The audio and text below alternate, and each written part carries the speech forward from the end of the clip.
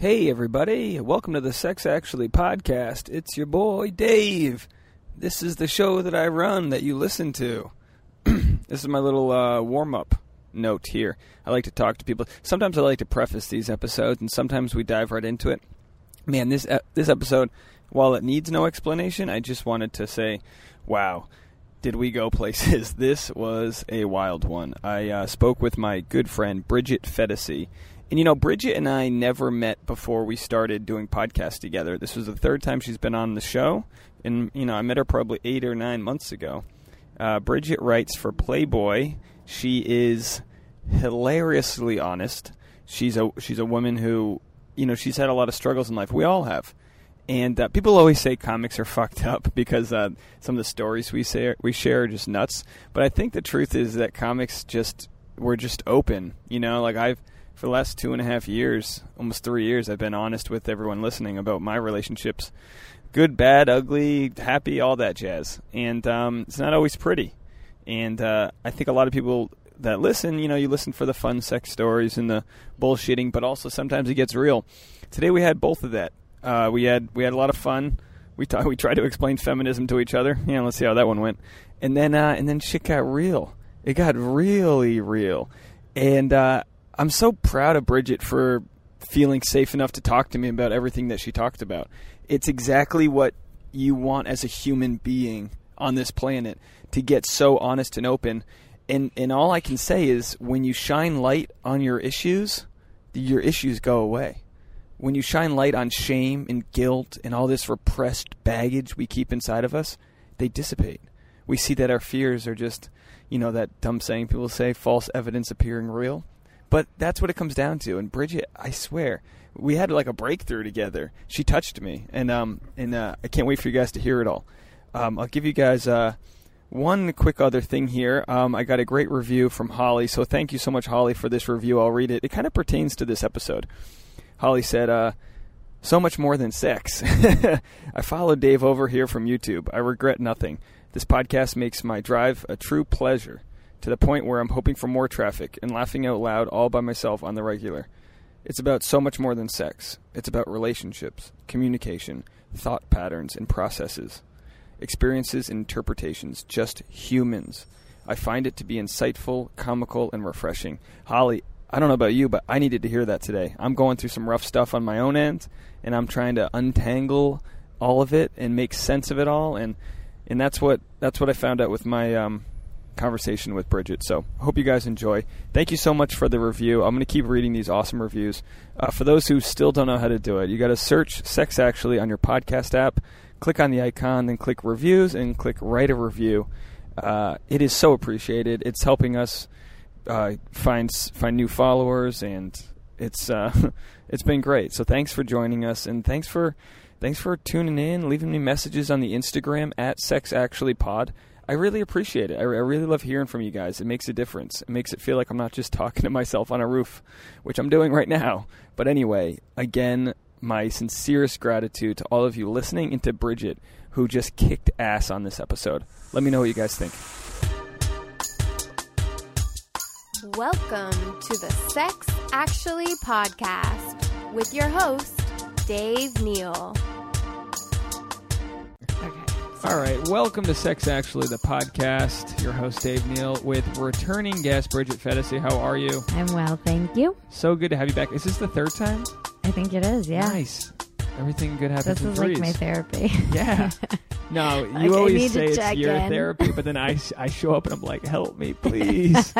That's my job, though. You're my older sister now. Yeah. That's who you are. I'm if the my big older sister. sister's listening, I'm sorry, Chase, but you've never helped me through anything emotionally. It's okay. It's That's kind of the role I have online now, too. It's nice to offer and help people with advice that you don't know them too well. You know what I mean? Yeah. I mean, I think that's why people, when they go to like their hairdresser, and people that, well, I guess we kind of have the same community with comedy, but with like your hairdresser, or women in particular, I'll confess everything to like the woman who does my eyebrows. Oh, totally. When I was driving for Lyft, I would have people tell me the craziest shit. And they'd be like, what the fuck do I care? Who are you? And I'm like, well, I could be I should record this, but I never did. But yeah, it's good. It's like I have people that write in and ask questions, and it's like, who's better to give you advice than a guy who's got nothing to gain from it? You know what I mean? Other than thousands of listens. Yeah. Anything that gets me downloads. So Bridget, last we talked, you were writing. So for those, if you haven't listened to our past episodes, pause this, go back, do your homework, because we had some great chats. We did. You're one of my favorite guests. I love chatting with you. Not only because we're both from the same town, and we didn't know that, but we both are stand-up comedians. You're a writer, and now you've been writing. I feel like, were you writing for Playboy when I first had you on, or you were just like in a trial period? Yep, I was just in a trial period. God, the good old days. Seems like so long ago. And now what's up? They love you? I'm still there, which is somewhat of a miracle because anyone with the internet knows that there was like a little bit of a digital fallout recently. You outlasted all the nudity pretty much. That's impressive that you outlasted topless chicks at Playboy. That's kind of when they brought me in. Well, a little bit, right? Yeah. Right before they launched they launched their safe for work version of Playboy, the non-nudity, in March. And I started doing freelance for them April of 2015. Wow. And then I did I did about 5 columns freelance, and I basically begged my editor to let me have a column, and he was like, no. And then nice. Yeah. And then I gave up on that idea. And then come December, he was like, hey, we're thinking of trying something new in the new year. Why don't you pitch us like a bunch of your ideas that you would write about if you were to have a column? And so I pitched a bunch, and he chose the most challenging for me to write, which I had a feeling he was going to choose. Which was what? That was the women date assholes because you're a pussy, or like she dates assholes because you're a pussy. Nice. Yeah, one of my old time favorites. And that's the safe for work version. I love it. Yeah, that's no, but safe. it's so. I'm not safe for work. They always have to put the warning on the new Playboy. I love it. The nudity is gone, but now the writing is X-rated. Well, you can get nudity anywhere, or Instagram. You can get anything you want to see, but good content and creative writing is hard to find, especially when you're giving advice. Yeah, I think that was their point of going non-nude, was like, well, you can get it anywhere. So now we're going to dial it back because it's interesting. I was in the airport and I was like, oh, Playboy's right out in front and you can see it. And you don't have to like read it on the plane and be all weird about it. Or at least people still look at it. Still has, that's the issue, I think, with the transition is that, they had this brand, and then what does that brand mean? And now what does it mean in the new world? And what did it mean? And then it kind of took on a life of its own. And there was then Playboy TV. It had all these different branches. And I feel like they have radio. Yeah, they have a bunch of things. I think they're just, trying to rein it in. And it seems from my, what I've observed is just that they're looking to articulate their new tone moving forward. Yeah. But, as a writer, writing for Playboy is a very high bar. Yeah. That's a big deal. And people joke around about I go for the articles. It's like, have you read a Playboy article? It's like, they're well written. And just the historical list of people who have written for them is impressive. There's so many of my heroes. Margaret Atwood's written for them.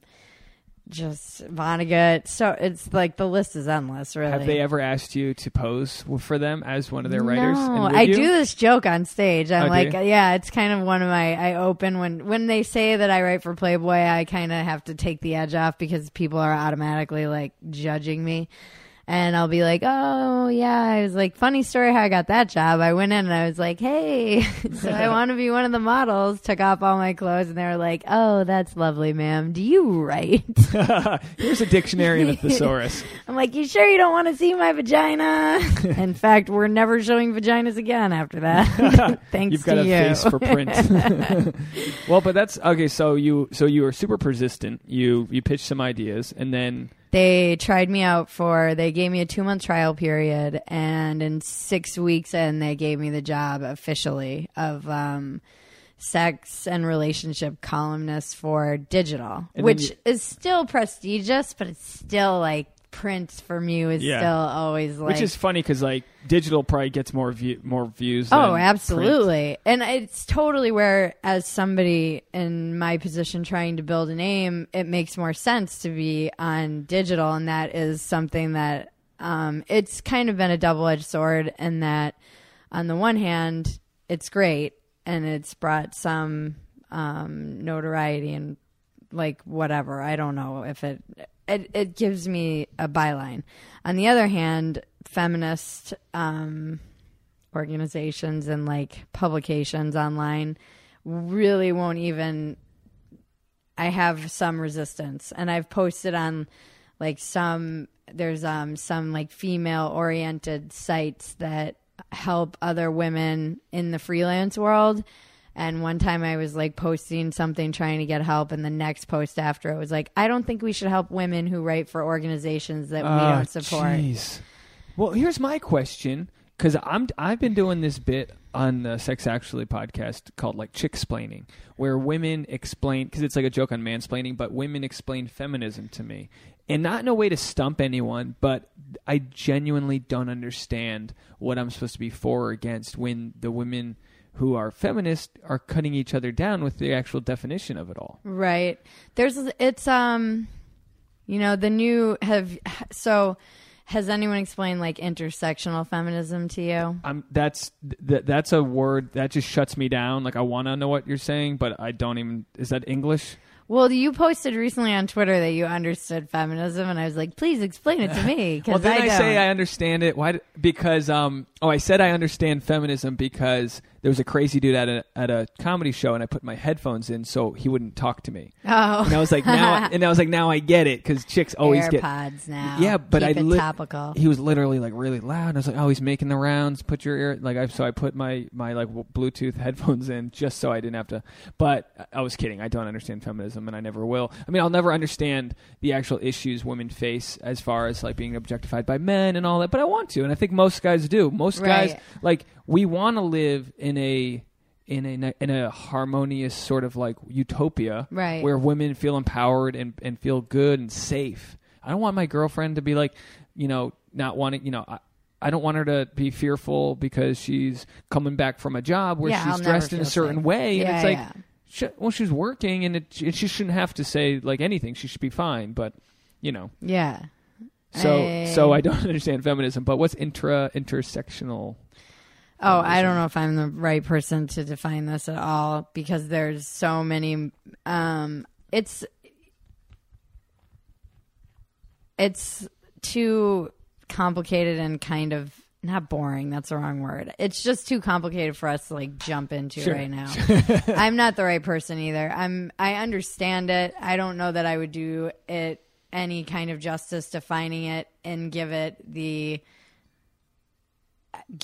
I'm not an expert in gender studies. Well, I've learned a lot writing this column because I've had to, but I am not an expert in. I didn't go to college and take, like, my roommate did, and she's like, I'll get you all the books. I'm like, great, and I have been reading a lot more about it on gender studies, and I was in Dublin with my friend Nitai, who's brilliant, and she just got her master's in, gender studies and feminism. Really? And she's brilliant, and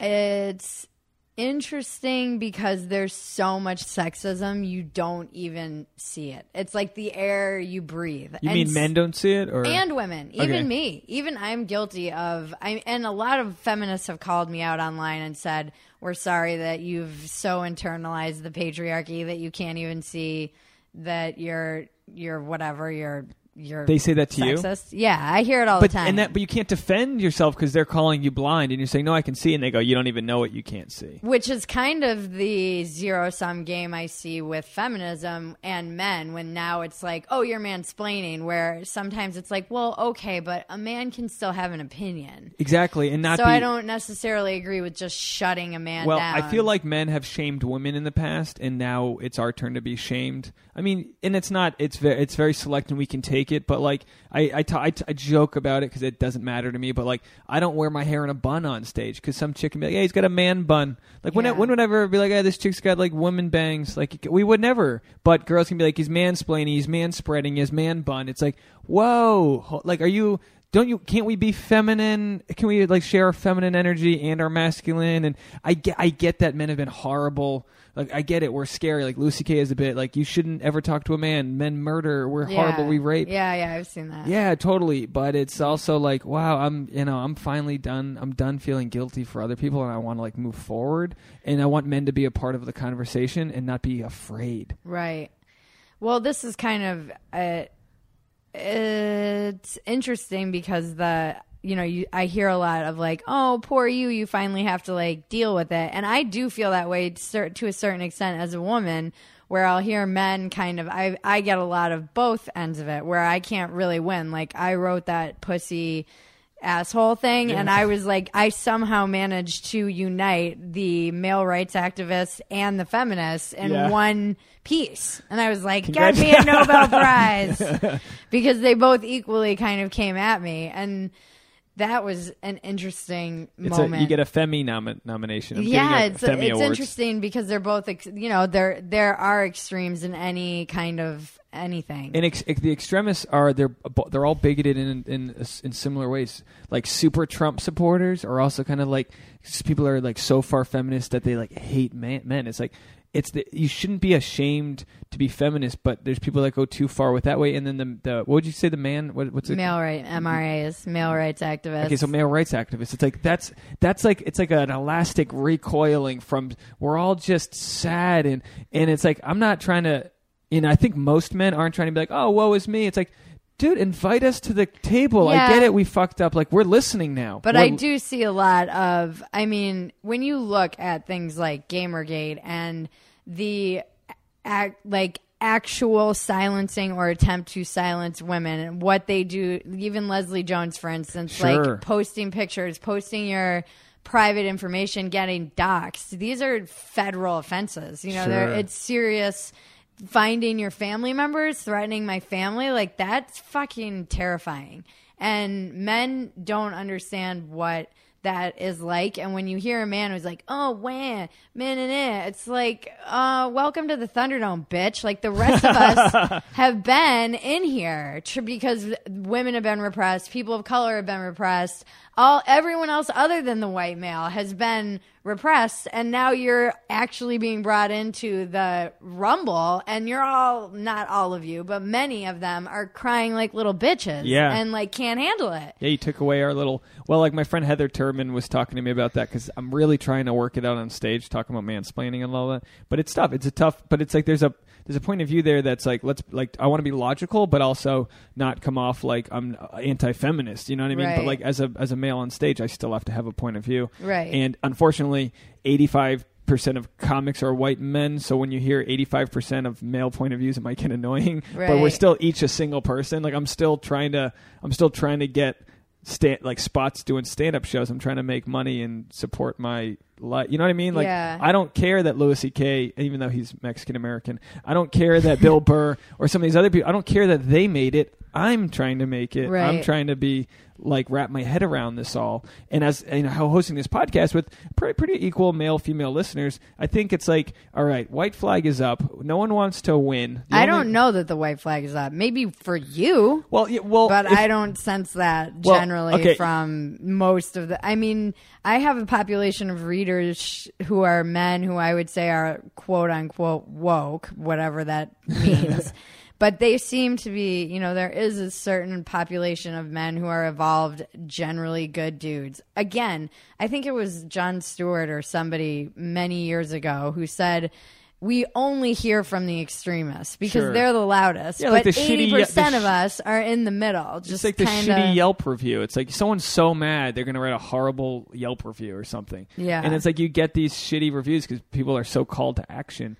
And people that actually post and comment online, it's a boys club. Women have better shit to do than comment. Like the comment section online is just a horrible set of trolls. I get it. I get it all the time from dudes that are white knighting, sticking up for women, trying to get laid. They'll get mad at me. Like it's just a vicious.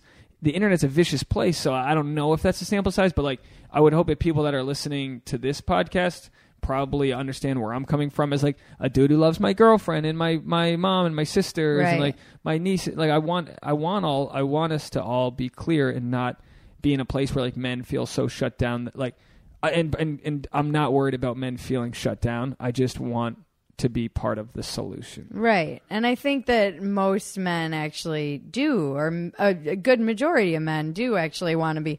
And I don't know that, when you're talking about things like privilege and guilt and white guilt and these things, there's so much shame that comes up with that. And the thing about privilege is that you aren't even, I'm a woman, but I still consider myself extremely privileged. I mean, Americans are privileged. Of course so we it's are. It's all in perspective. Of course we are. But it doesn't mean you shouldn't be more privileged to the basic human right that white men have. So like the wage gap and like, you should still be like living up to what is right in this country. Right. But I still think it's important that you do your very best to, before you even try and understand something like mansplaining. I mean, one of the things that I really started to look into and get curious about because of my own internal resistance to some aspects of feminism was the history of feminism. And as I watched this movie on the plane, one of my like long hauls where I watch movies and cry hysterically. It's just when I cry, when I feel comfortable crying. I hope you're not in the middle seat. You're just like always you're just the Debbie Downer in the middle seat. I book every ticket that day. I'm always in the middle seat. So I watched Suffragette, that movie that came out, and it was Tasha wanted to watch that, and I was like, amazing, really, amazing. Would I like it though?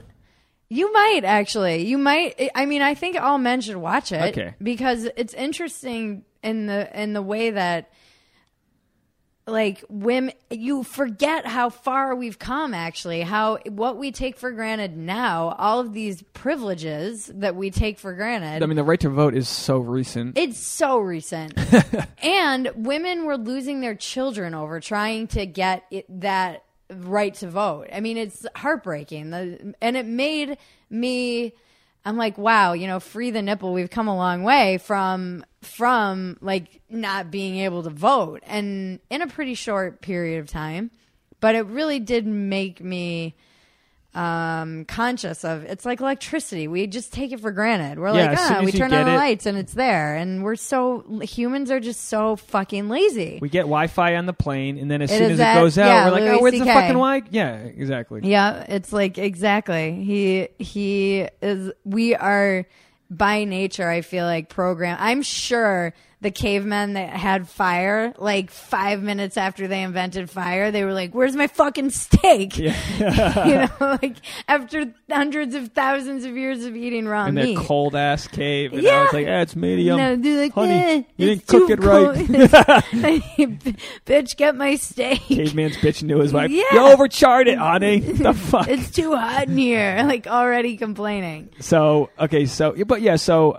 Yeah, this column has been amazing for that because it puts me in the rumble. It puts me in the middle of that discussion, and I have to look at, there are so many feminist women who are so much fucking smarter than me, who are writing really brilliant dissertations on, things like friend zoning and why that's a derogatory term. And in some respects, I feel very simple-minded. Why is that a derogatory term? Because towards men or towards women? If men use it, it's considered derogatory. See, I don't even know how to be offended right now. I'm just like, because you wouldn't be offended. God forbid the guy with the blue balls. But that's the thing, is that it's the sense of entitlement about having sex. So it's considered it's considered derogatory because you are basically saying like, well, I deserve sex. I can wrap my head around that, but I'm also like, what the fuck? Because guys know how hard it is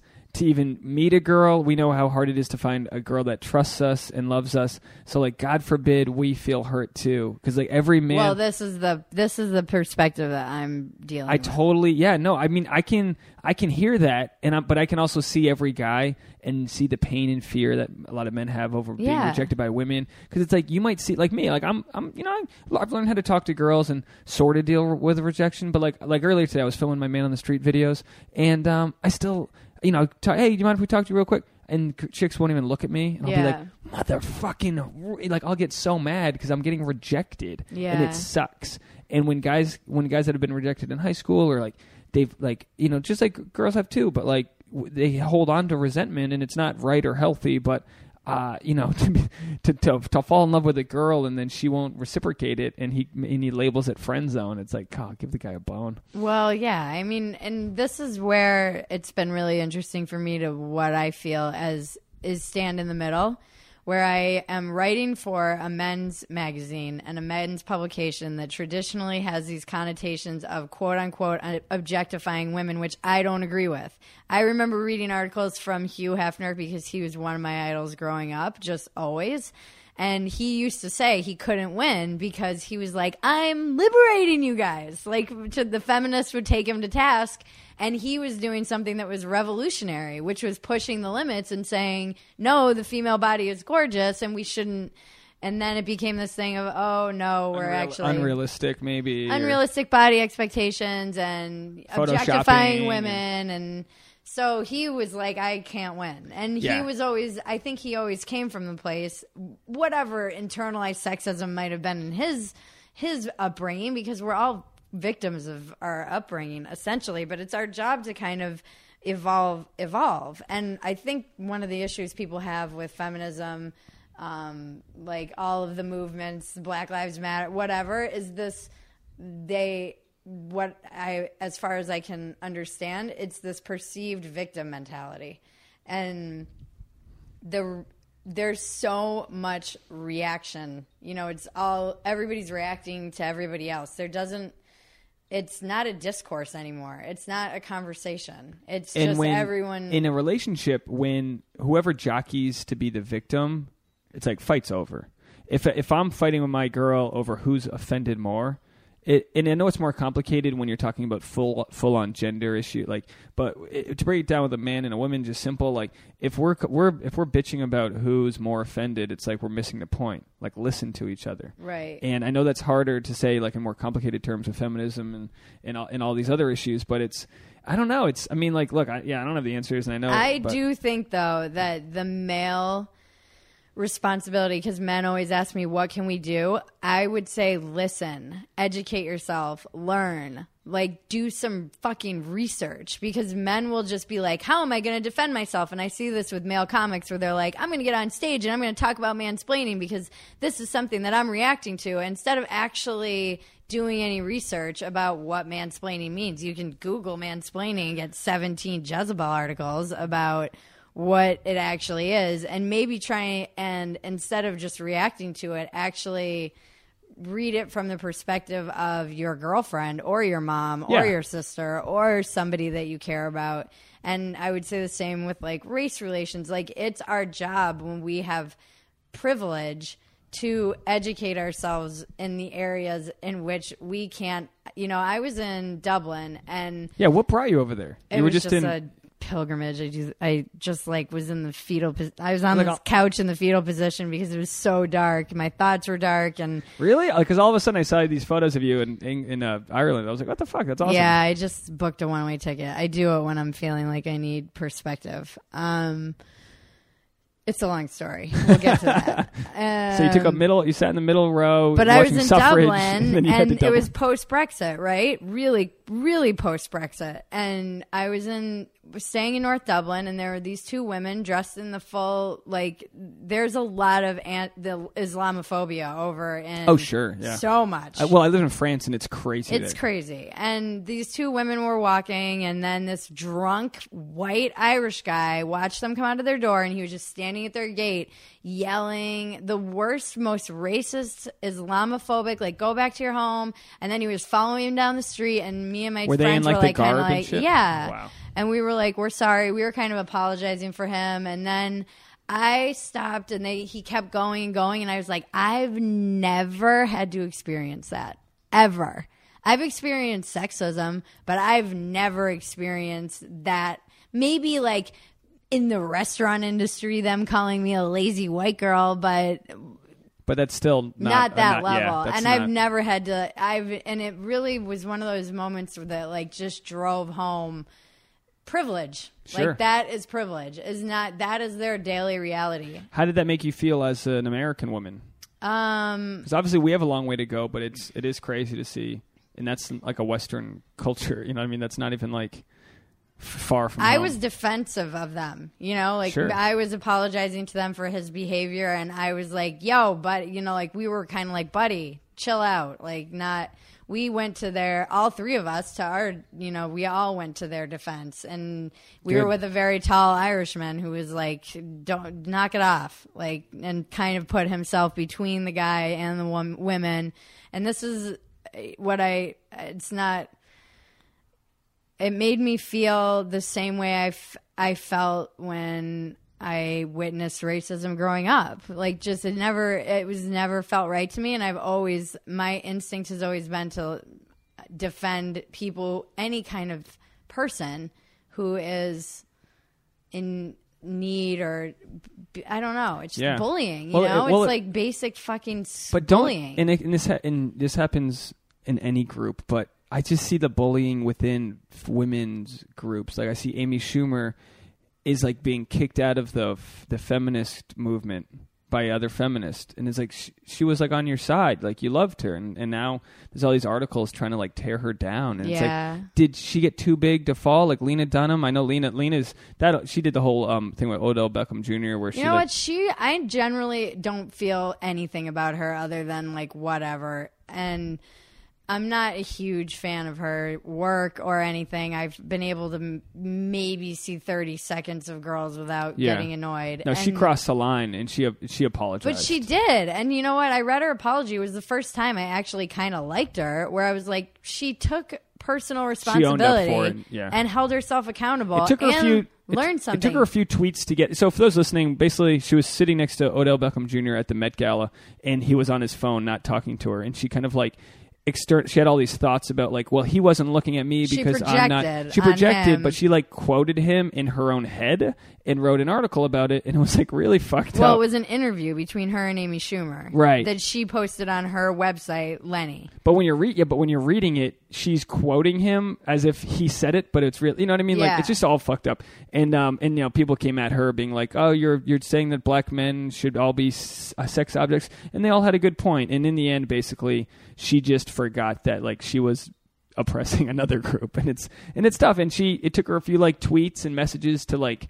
At first, she was defensive, but you know, and that's the thing with today's technology is that people can't always get to the apology right away. Sometimes I'll fight with my girl. And she apologized in like 24 hours. Yeah, you know, that was pretty fast. It just took her a minute to like hear people's point and be like, oh, at least she heard it though. He's not a bad guy, and like for all he's who knows what his deal is. You know, like he's a football player. It's preseason football. Like, well, I loved that she admitted that she was like owning up to projecting her own insecurities on him, which ultimately I think is the root of all of our. Absolutely.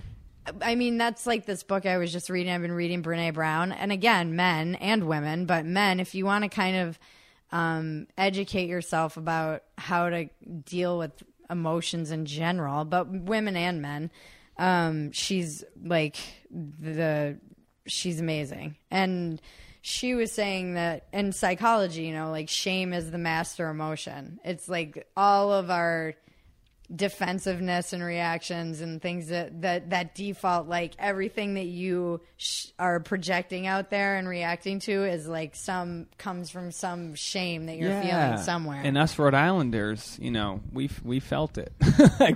Shame was pretty in my family. It was that was the measuring tool we used. I always, you know, it's weird. I was talking to my shrink, and I recognize that I was always because I was always a new girl, I was always bullied. And so I didn't even really notice color. Like, I didn't grow up, even though I was in cities and it wasn't like I was in predominantly white. I lived in downtown Minneapolis. I was in lots of I lived in Connecticut, like in an international community where the parents were all working in the city. It's like multicultural upbringing where I was going to different schools. And I think because I was the new girl and always bullied, I never noticed race. It's just like I was too busy trying to survive as the new girl who was kind of the subject of bullying, and so it really wasn't even something I became conscious of. Yeah, you're more worried about yourself. Yeah, I was trying to survive, and then I moved to like a very all-white suburb of Minnesota, and that's when I suddenly was like, oh, there's no other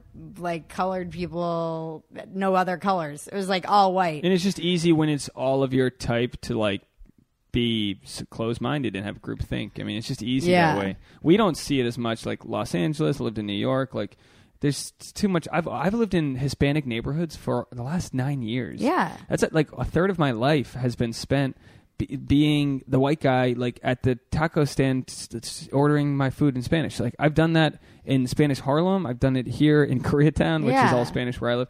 And it's like. And that's just because I live in lower rent areas. Even in Rhode Island, like where I was, it was all kinds of, like, there's so many Portuguese. One end's Portuguese, the other end's literally people straight off the boat from Dublin. They're in town for the summer, like the teens making their money. It's interesting, but like, I hear what you're saying. If you're worried about, you know, your own safety, you're like swimming in the deep end, treading water. You don't have time to think about all these other issues. And you're not usually bullying people when you're the one being bullied. Maybe later in life, but usually bullies were bullied. That's a pretty common thing. But like, do you bully anybody? Not yet, but I'm planning on. Give me an inch. Will you bully? Give me a fucking inch, and I will be bullying everyone. Speaking of your dating life, anything in Ireland there? No. You didn't get the Irish curse? No, Have you been seeing anybody? No, I've been. No. I left. My fuckboy got a girlfriend. That's always depressing. Shit. Okay, so you're a fuckboy in L.A.? Yeah. Was this the guy who peed on your chair? Was it? Yeah, what was that? Episode 1 we had. This is a 3-part series. So the first part, you had a guy who tinkled on your chair. Tinkled on my chair. Sleepwalking. And that's the thing. Is like I talked to my shrink about it, and I went in right after I found out, and I was kind of upset, and she's like, is he the one who peed on your chair? I was like, all right, we're not spending another 5 minutes on this. Point taken. All right, go to the first episode of our chat. Search for Bridget. No, but that's always that weird thing of like, why not me? You know, like So he was seeing you casually? Casually, and that's fine. And the truth is that I wouldn't even want... It would be a shit show. Like, I know that sometimes, often, the best sex is not always the best relationship. That's just like kind of I feel like known fact, one which I refuse to believe. But I do think that like I don't think it would have ultimately. It's like rejection. My shrink said something had good so sex, smart. But not like a solid relationship? No. I mean, I don't think that he wanted one at the time, and now he does, and that's good. I'm actually quite happy for him. You're allowed to be happy for him, but also wonder, even if, like, you're allowed to be like, why the fuck? I don't even know. I don't think I wanted you, but because it was his choice, it's like you're not in control of it. Well, and like my shrink said something brilliant. Rejection produces, like, obsession. So even... Rejection produces obsession. It's like... Okay, I've got to remember that. Yeah. I think I'll make that the title. I like that. It does. It's like it causes it. And they've done scientific studies on this where if you... And it kind of explains why when women date assholes like that, I'm like, this explains everything. Like... When you get rejected by, even though you might not want that person, just the act of them rejecting you makes you want them. I've been watching Bachelor in Paradise. I'm not proud of it, but this one chick keeps on getting rejected by the guy Jared, who's from Rhode Island, and she's obsessed with him. Yeah, and it's almost like I feel like reject. It's like you just become because you're like getting rejected like you were a kid again. Like why did you reject me? I need to find out why. I need to date. Like I always said as a joke, like like this girl ghosted on me, and I was like, I didn't even want to date her. I just wanted to date her. Ghosting is the worst. It's the worst. I was like, I just wanted to date her long enough to know why I didn't want to date her anymore. Right. But because she rejected me first, I'm obsessed with the fact that I couldn't finish it on my own terms. Right. And that's kind of fair, but like that's, that's what happens. Yeah, it's an interesting phenomenon. I really would like to actually learn more about it, but it's like, I always say to women when they're trying to get over a man, I'm like, you have to write them a letter and be like, dear blank, you represent a broken part of me that doesn't love myself enough. And I say this to men and women because ultimately it is like, I am happy for fuckboy, and I do actually not think that like it would be a healthy dynamic. And I love that his name is fuckboy. Yeah. So B-O-I, fuckboy. B-O-I.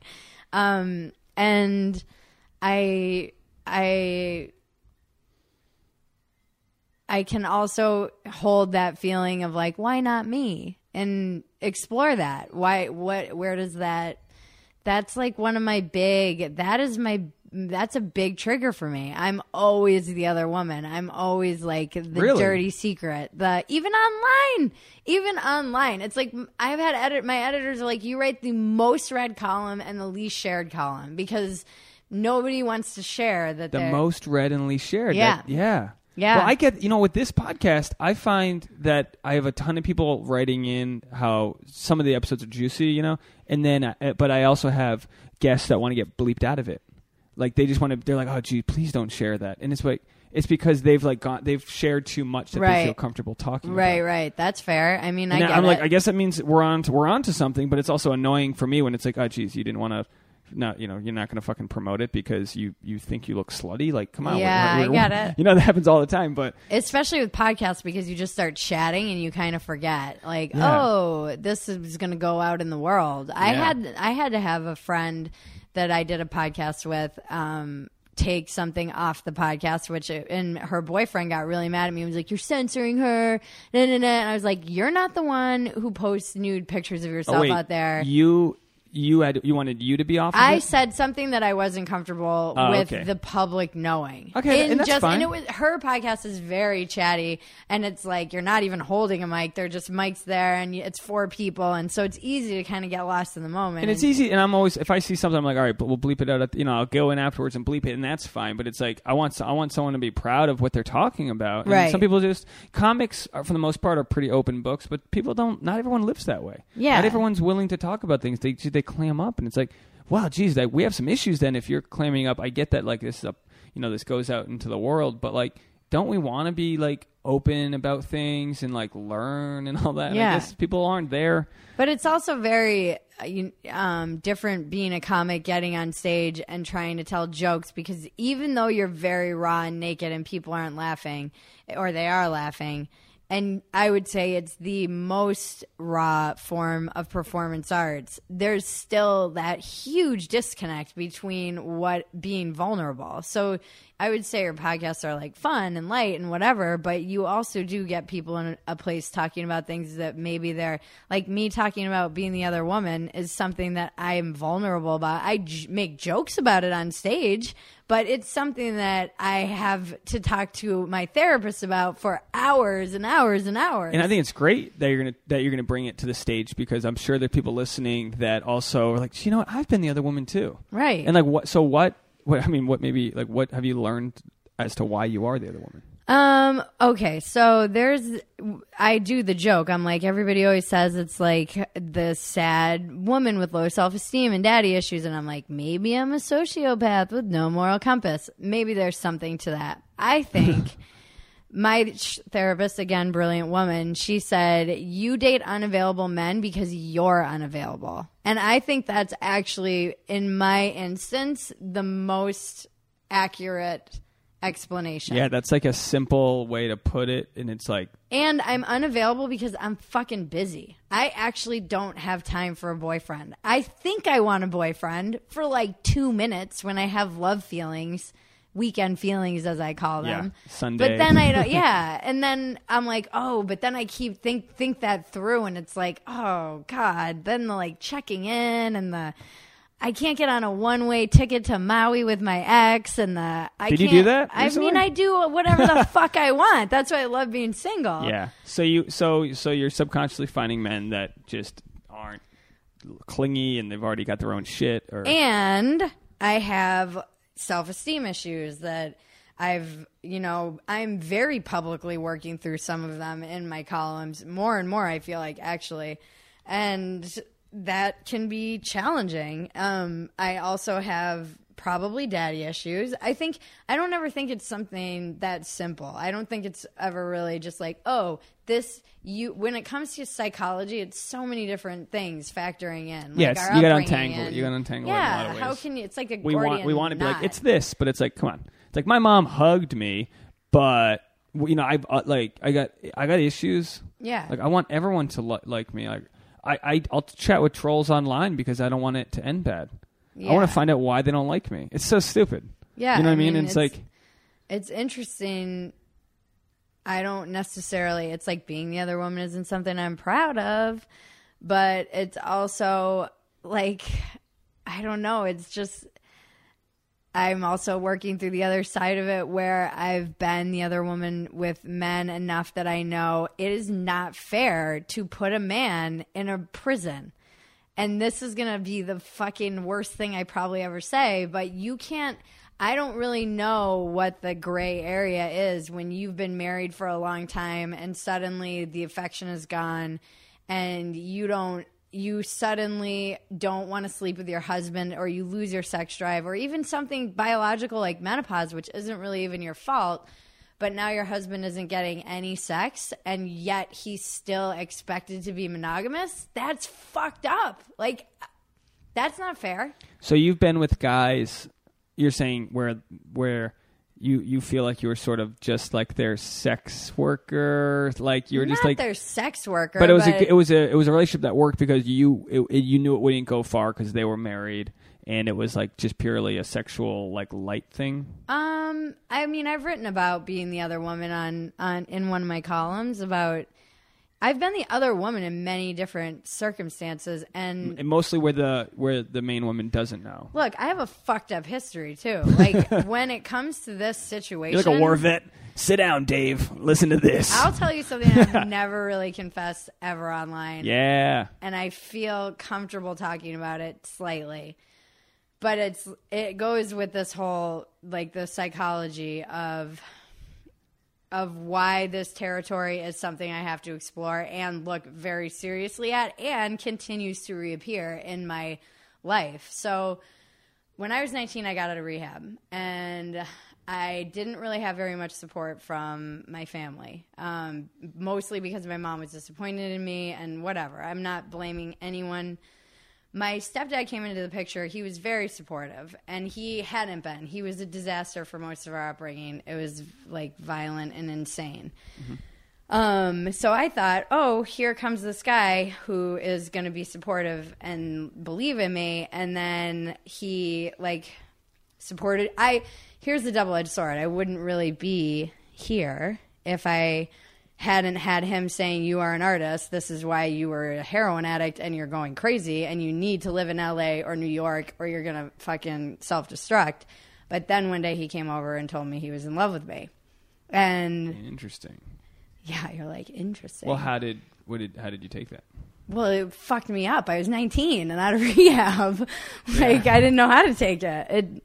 It's something that I still don't know how to take it. I mean, I don't expect you to know how to even. It's like I've gone to shrinks who have told me they don't know how to, that I need to talk to other people about it because it's like weirdly common to have this. And my mom knows, and she's still with him. So it's like there's been a long history, and it's very complicated. And I'm not even gonna like get into all of it. But it was like. I left. I came to LA. I basically packed up my car. Everyone went crazy. I mean, it's caused crazy enduring, that you left her.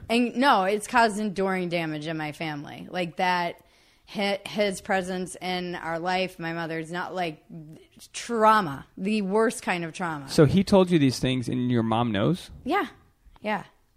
And because, here's what's interesting. It's like, you're a younger, like you're the you're the spawn of your mom, and like he loved. Well, I know. I've started kind of writing jokes about this. Which, it's brilliant. I'm sorry, it's brilliant, like, and it's not rare.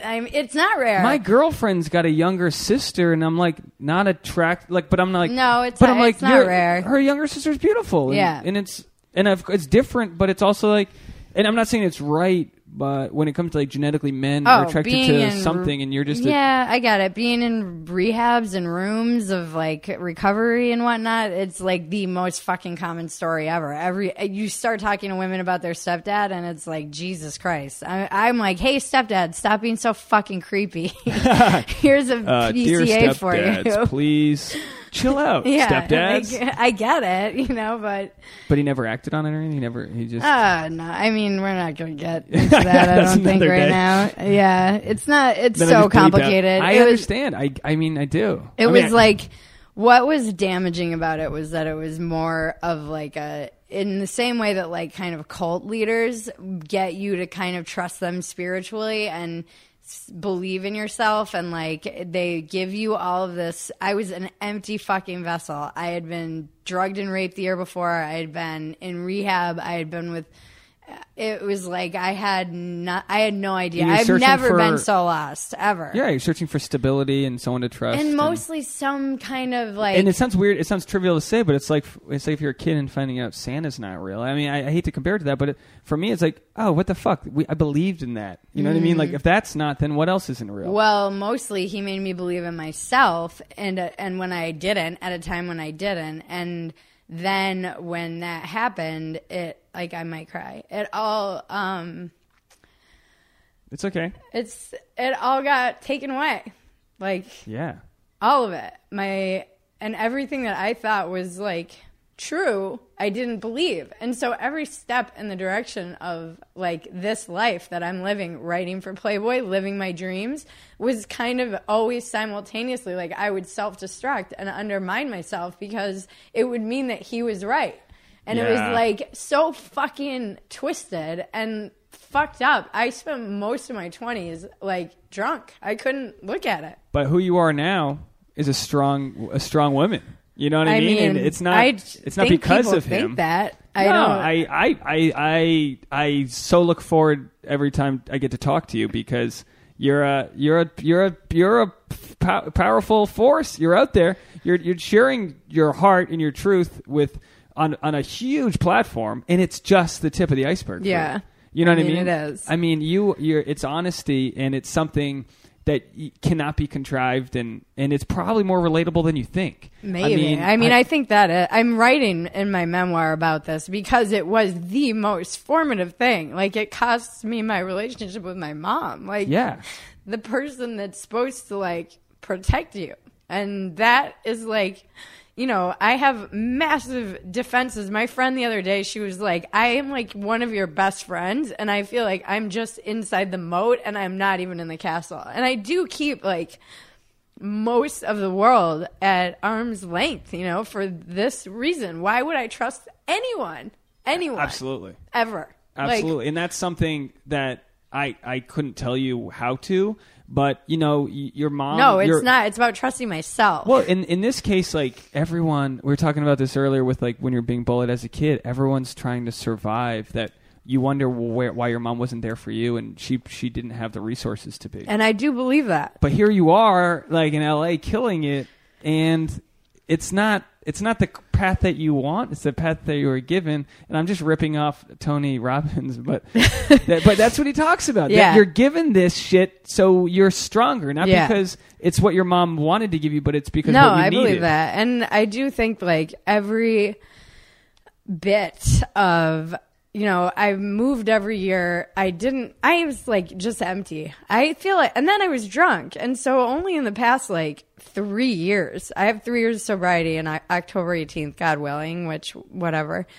And, only like only in the past year, really. The first 2 years I was like depressed because I'm like, life is going to suck without drinking, which I think is a pretty obvious sign that you're an alcoholic if you want to kill yourself when you are faced with not being able to drink anymore. Sure. And I started using when I was 12 and drinking, and my parents split up, and I was really just left to my own devices. And for most of and then in my 20s, it ramped up for obvious reasons. And I really only feel like I'm just discovering kind of myself, like whoever that is, in a way I never really have. But every bit of like... Bridget, you're giving me goosebumps. Every bit of You're self-esteem that I have had to earn. Yeah. You know, it hasn't, it's like, I was talking to my shrink the other day. I'm like, I feel so insecure. When I go into the comedy store, I instantly feel like a 13-year-old. Call me next time you go. I feel the same way. I feel the same way. I feel instantly like I am reduced to 13 years old, new girl in every fucking school that I was. I don't want to tell jokes. I'm so threatened by all the For other those comics. listening, it's like the high school of stand-up, and it's like the museum and staple of stand-up comedy. But everyone in there is insecure. They literally write your name on the wall once you're funny enough to be a paid regular, and until then, everyone's looking at everyone as a threat. So I totally know what you feel, but like, call me next time. I'll go hang with you. I totally get that feeling there. But I was like, how do people, you know, like I look at people like, I don't know, like it's such a dumb example, but like Kristen Bell. I'm like, she seems like she's so light and like together. And she was like, Bridget, have you ever heard her story? Like she had supportive parents. Like so much of it comes from your upbringing. And I'm like, so how do I ever get outside of the... Well, her like spirit wasn't here to be challenged in the way yours is. That's how I feel. Like you were here to like really grow. And like you say, oh, you've only been sober for 3 years, whatever. Like, you know, the world doesn't really work on the time frame we do. Like it's really an instant. And you've been picking up the rubble in such a brief amount of time. You're doing a really good job. Yeah. Like figuring it all out. You know what I mean? Like it's...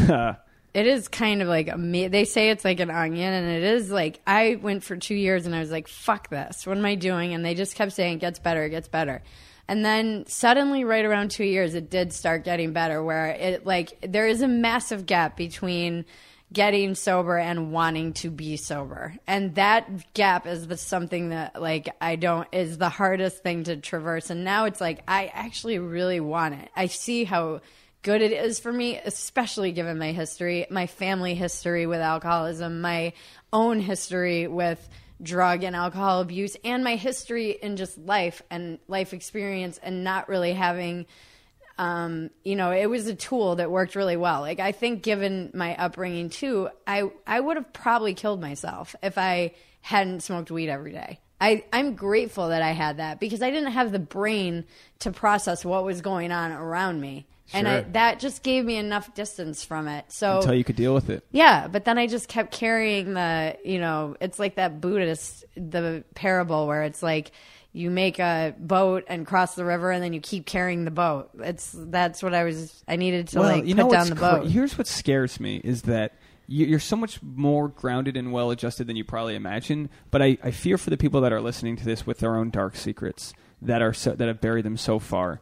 And we've all got them, but I just fear that, like, imagine the souls out there that aren't ever able to come to terms. Like, my father passed away a few years ago. Never really got to know him. Vietnam vet, major issues. My sister also never really got to know him.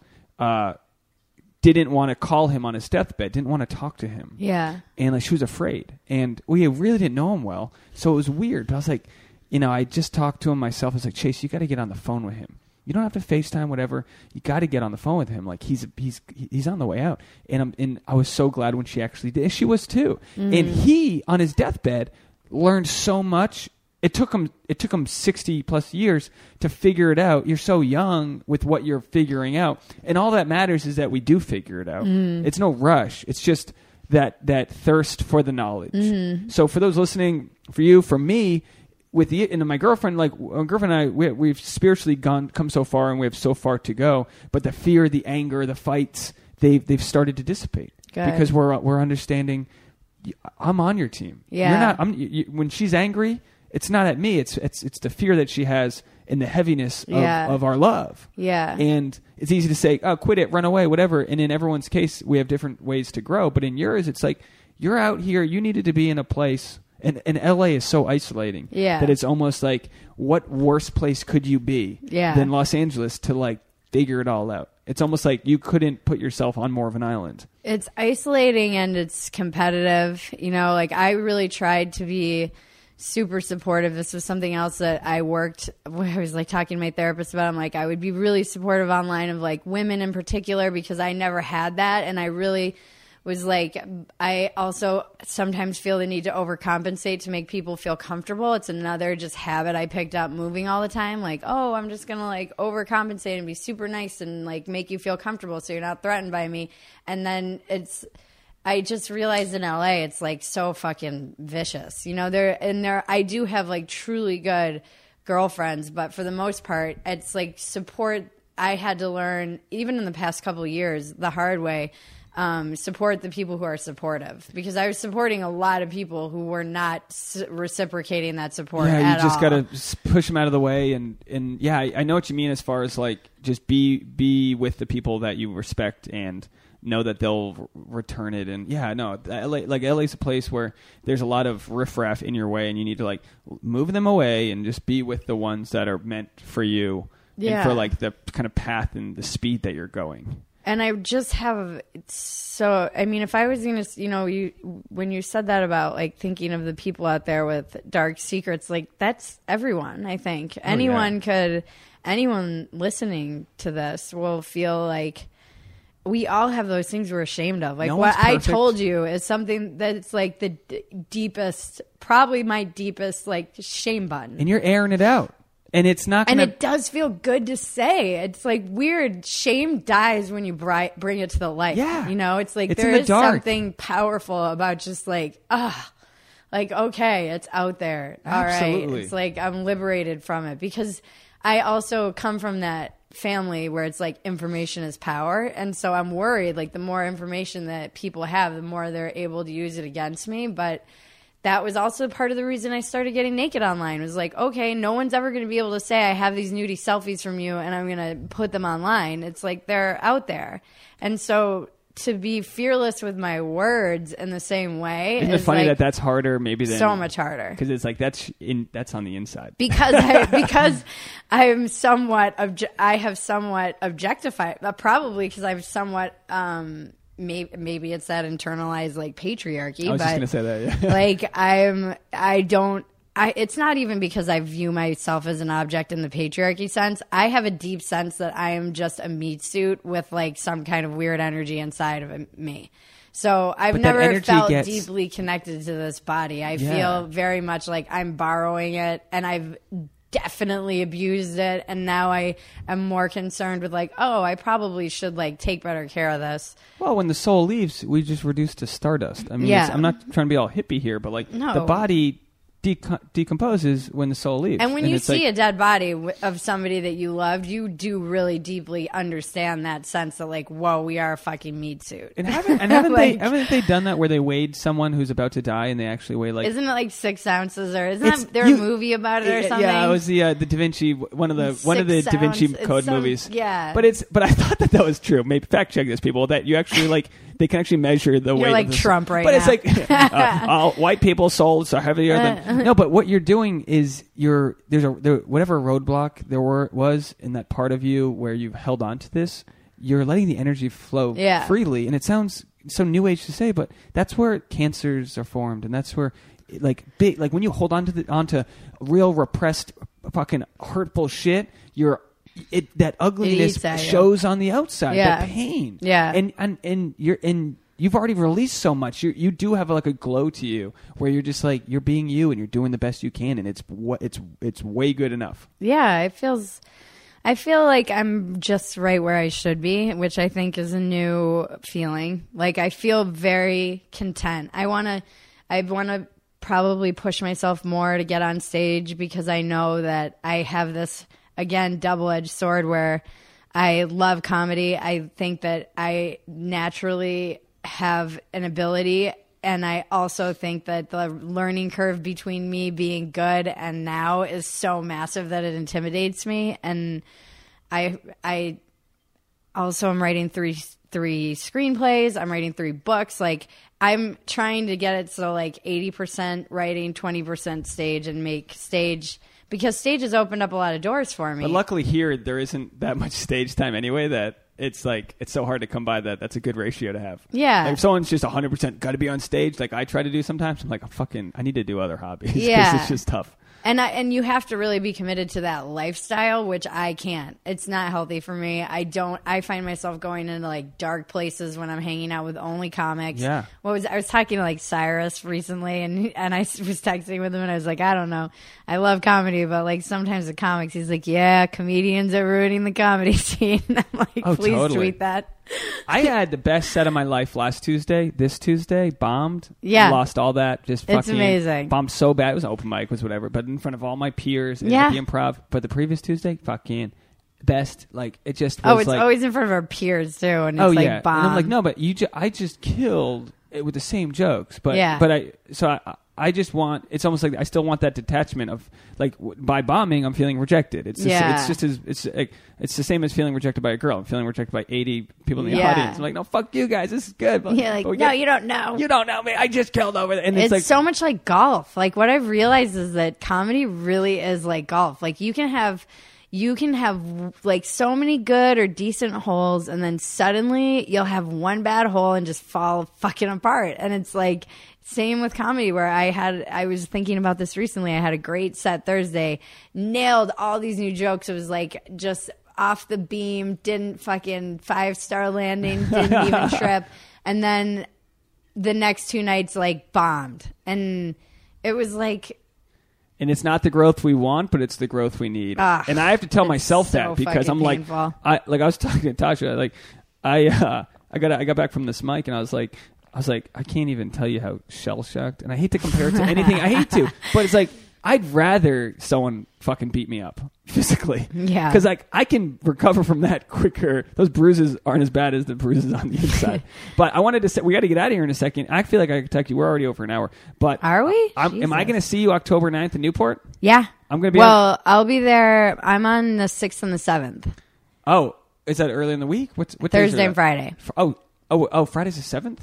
Or Friday's the 8th, I thought. I think so. Either way, I'm going to be there that weekend. The 8th is Saturday, and the 9th is So, Sunday. for those listening... Oh, maybe not. I think the 9th is Saturday. Either way, whatever, we'll figure it out. That weekend, I just found out today that I'm on it. Oh, good. We're both on the Rogue Island Comedy Festival in Newport, Rhode Island. Yeah. Our good buddy Doug Key runs this festival. But listen to this. Sex Actually Podcast is going to be doing a live podcast from the festival. Oh, I don't know if you're cool. around. I don't know. I don't know what day it's going to be, but hopefully jump on if you are. It'll be a lot of fun. We're probably going to do it at one of the coffee shops in Newport. It'll be an audience and all that stuff, so that'll be fun. That'll be so fun. Big announcement, though. Yeah.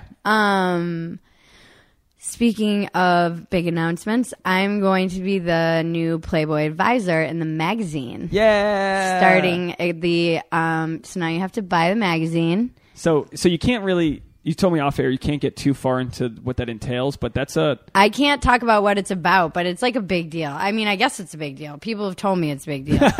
I'm like, oh, cool. And you didn't even know that this was a position before? No, it's a long story about how it came about, but it just basically like they were like, "Hey, give this a shot," and then I guess I did well, and then they were like, "Okay, you're going in the October issue," and so September 20th, the issue comes out in a couple weeks. That's amazing. Yeah, and November I'm doing it too, and hopefully from there on. All right, so get the issue. So I think this will come out on Monday. So the week after this comes out, get this issue of our girl Bridget Phetasy here.